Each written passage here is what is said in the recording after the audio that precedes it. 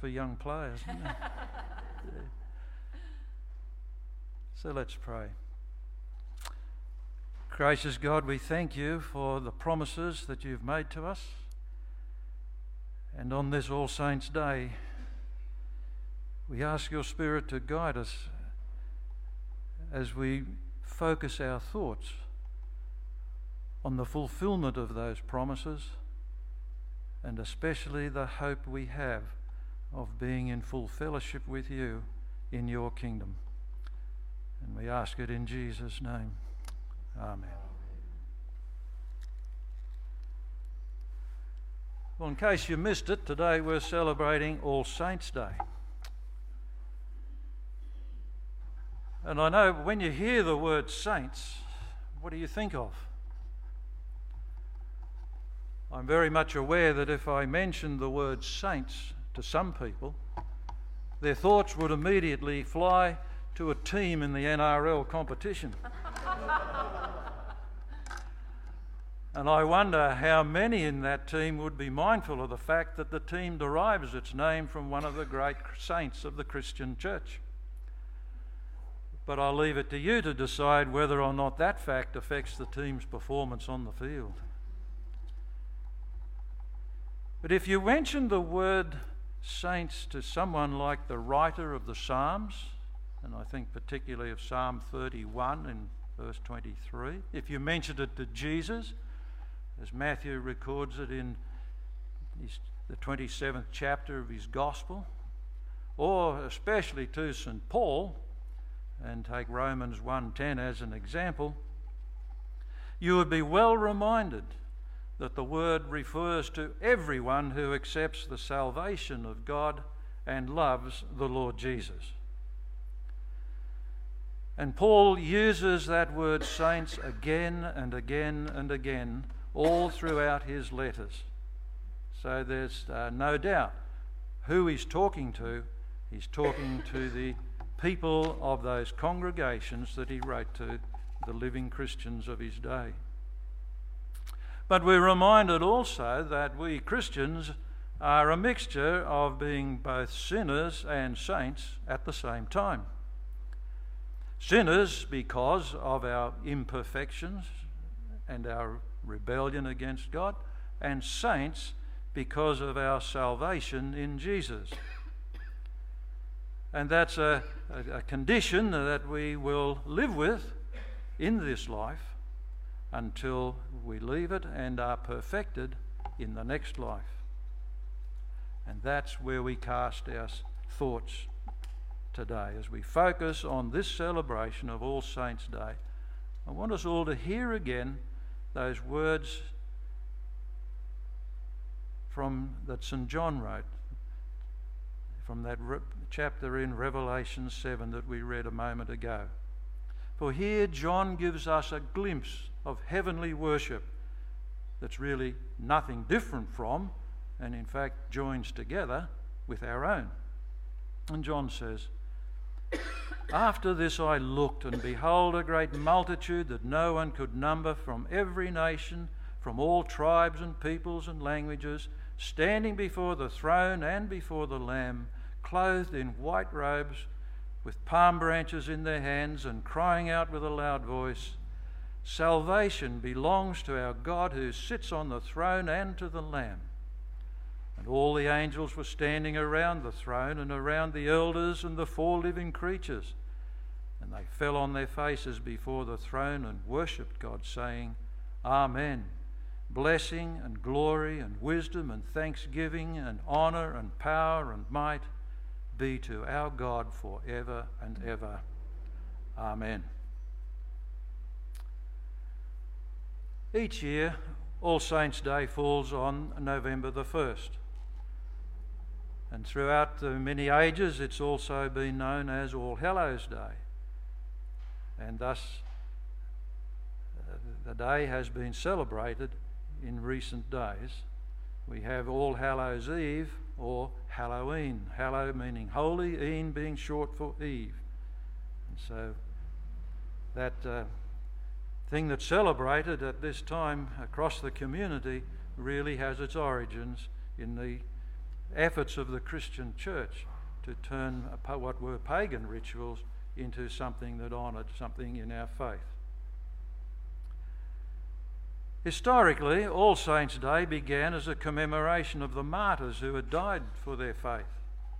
But over the years, it's evolved into a day when we honour and remember all the saints, those who, in death, have joined the church triumphant, as well as the faithful saints of the present who serve the Lord Jesus Christ.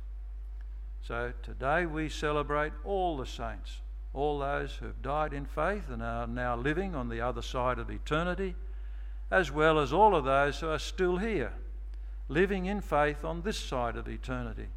And that includes each and every one of us here this morning. And the thing I'd like us to focus on together this All Saints' Day is its connection with the church's teaching about the communion or the common union of saints. Now, no doubt this phrase, the communion of saints, sounds familiar to you because it is part of our historical Christian confession in the words of the creeds we recite. We'll do it shortly. I believe in the Holy Spirit, the Holy Catholic or Christian Church, the communion of saints, and so on. So what we're celebrating on this All Saints' Day is connected to the teaching of the communion of saints, the idea that all of God's people in heaven and on earth are spiritually connected and united. In other words, Christians believe that the saints of God in heaven are just as alive as you and I, and that we are woven together in a tight-knit communion. I'd like to share with you an extended passage from a book called The Presence, an Approach to the Holy Communion, written by a Lutheran pastor by the name of Berthold von Schenk back in the 1940s. And one of the chapters in the book is titled Our Saints, and a quote from it. In speaking of the communion of saints, the pastor quotes from his personal experiences of life, and he does get quite personal at times, and he shares the following, and I quote: "When we are deprived of loved ones, it's a tremendous shock. For the time we are stunned. Not everyone can feel at once their continuing companionship. We should not, for that reason, despair. An adjustment must take place in our lives, reaching deep into our habits, our emotions and thoughts. Some souls may make this adjustment quickly. For most of us, it comes slowly and hard. And many an hour is filled with loneliness and an agonizing doubt. By ourselves, we can never make this adjustment. In the end, we come to a sense of the continuing presence of our loved ones, and we can do this if we realise the presence of our living Lord. As we seek and find our risen Lord, we shall find our dear departed. They are with him, and we find the reality of their continued life through him. The saints are a part of the church. We worship with them. They worship the risen Christ face to face, while we worship the same risen Christ under the veil of the bread and the wine at the Lord's table. At the communion, we are linked with heaven. For with the communion, that common union of saints, we're linked with our loved ones. Here at the Lord's table, we find our communion with the dead. For the altar is the closest meeting place between us and our Lord. That place must be the place of closest meeting with our departed loved ones who are in his keeping. The Lord's table is the meeting place where we meet our beloved Lord. It must therefore also be the meeting place where we meet our loved ones, for they are with the Lord. Our human nature needs more than the assurance that someday and in some way we shall meet again our loved ones in heaven. That's all gloriously true. But how does that help us now? When we then view death in the light of the communion of saints and the Holy Communion, there is no helpless bereavement. My loved one has just left me and has gone on a journey, but I am in touch with her. I know that there is a place where we can meet. It is at the Lord's table. How it thrills me when I hear the words of the liturgy, "Therefore with angels and archangels and with all the company of heaven." For I know that she is there with that company of heaven, the communion of saints with the Lord. The nearer I come to my Lord in the Holy Communion, the nearer I come to the saints and to my own loved ones. I am a member of the body of Christ. I am a living cell in that spiritual organism, partaking of the life of the other cells and sharing in the body of Christ himself. There's nothing fanciful or unreal about this. Indeed, it is the most real thing in my life. Of course I miss my loved one. I would miss her if she took a long holiday trip. But now, since she is what some people call dead, she is closer to me than ever. Of course I miss her physical presence bitterly. I miss her voice and the sound of approaching footsteps.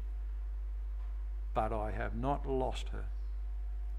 And when my sense of loss becomes too great, I can always go to our meeting place at the Lord's table, where I receive the body and blood of my Lord that preserves my body and soul, just as it has preserved her unto everlasting life. You do learn to love the Lord's table as the meeting place with our beloved who have passed within the veil. Here again, the sacrament is the heart of our religion. The Blessed Sacrament links us not merely to Bethlehem and Calvary, but to the whole world beyond the grave as well. For at the Lord's table, the infinite is shrined in the finite. Heaven stoops down to earth, and the seen and the unseen meet. The end of the quote. How truly blessed we are to be part of this incredible reality. That phrase in the prayer of thanksgiving that we'll say soon, "Therefore with angels and archangels and with all the company of heaven," speaks so clearly and so beautifully of this reality. What we need always remember when we go to the Lord's table is that we commune with Christ. And wherever Christ is, there is heaven. And this communion includes all the saints who have died and risen in Christ. Abraham, Isaac, Jacob, David, Ruth, Peter, Paul, our grandparents, our great-grandparents, perhaps even our spouses or our children, along with all the saints now living all over the world and those still to come. After someone dies, it's good to think of them at the Lord's Supper, knowing that as we commune here below at the table of the Lamb and sing his songs, we join them, since they are simultaneously communing at the marriage feast of the Lamb in his kingdom that knows no end, and singing the songs of the Lamb with angels and archangels, praising him for his victory over death and the grave, for us and for our salvation, just as it was revealed to St. John in his vision.